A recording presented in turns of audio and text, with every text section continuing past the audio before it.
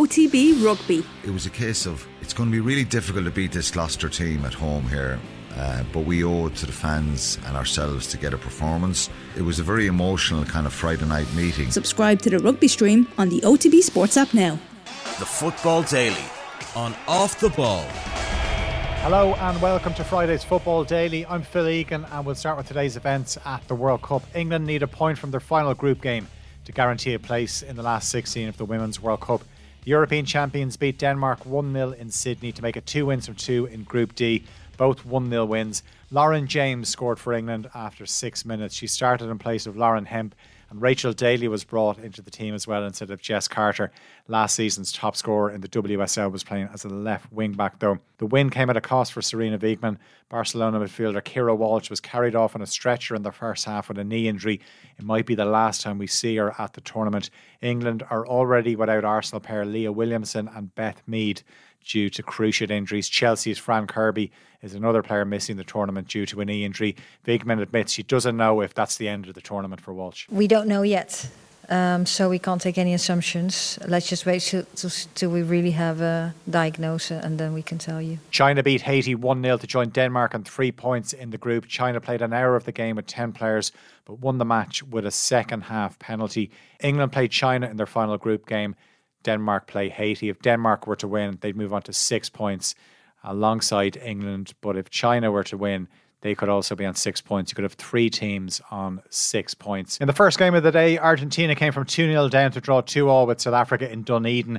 It's the first point for both in Group G. South Africa were on course to pick up a first ever win at a World Cup, but Argentina scored twice in the last 15 minutes.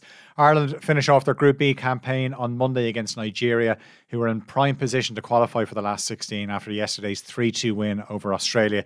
It would be a major surprise if Vera Pauw wasn't asked about her future in her post-match interviews. The Ireland boss has said previously she wants to stay on, so we have to take it that is still the case, but who knows. And regardless of what happens, former Ireland manager Sue Ronan, who was on OTBAM earlier on, said she'd like to see a change in how Ireland play. You could look at it two ways. On one hand, you could say she got us to a World Cup. Does she deserve a new contract? We've seen it happen with other managers, Trapattoni, Mick McCarthy, maybe when we qualified for Euros. In rugby, it happens all the time, Joe Schmidt, etc. On the other hand, why have the FAI not offered her a contract now? Maybe you could say, were they focusing on the World Cup, or did they want to see how results went? Or is there something else that we don't know about? Like Vera's quite clearly said she wants to stay on, but there hasn't really been any word from the FAI yet. So maybe it's a waiting game. Maybe they're going to wait until she comes back.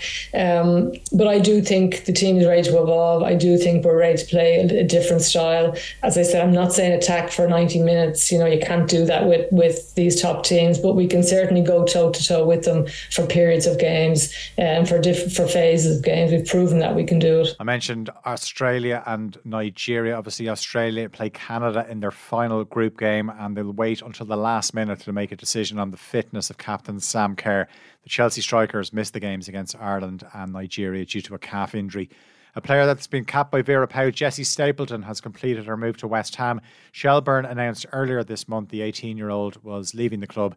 Izzy Atkinson and Jess Sue were already on the books at the Women's Super League club. Ireland's chances of hosting some games at Euro 2028 appear to have improved significantly.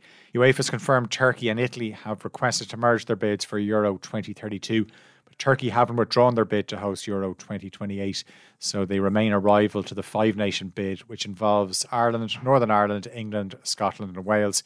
Turkey and Italy had been going head-to-head to host Euro 2032, but obviously are now seeking to bid together. In April, the Aviva Stadium and the still unbuilt Casement Park in Belfast were listed among 10 confirmed venues for the combined Irish and UK bid.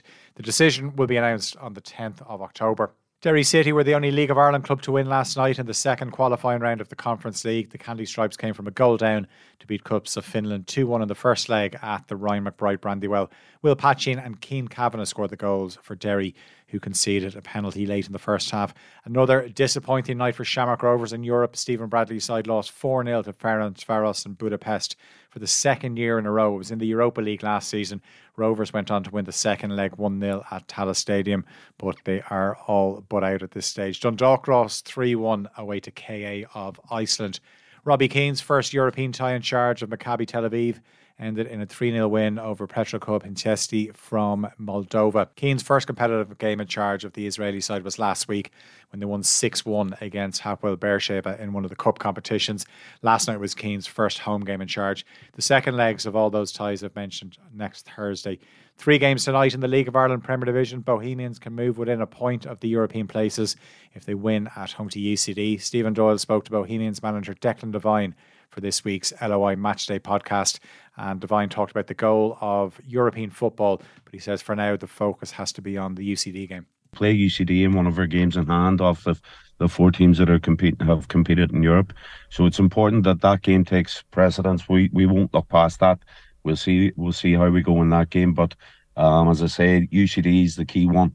If we can win that game at home on Friday night, we put ourselves back on the pack again in terms of the points and how close we would be to the guys at first, second and third. So that is the goal, is to try and win our next game and see where it takes us.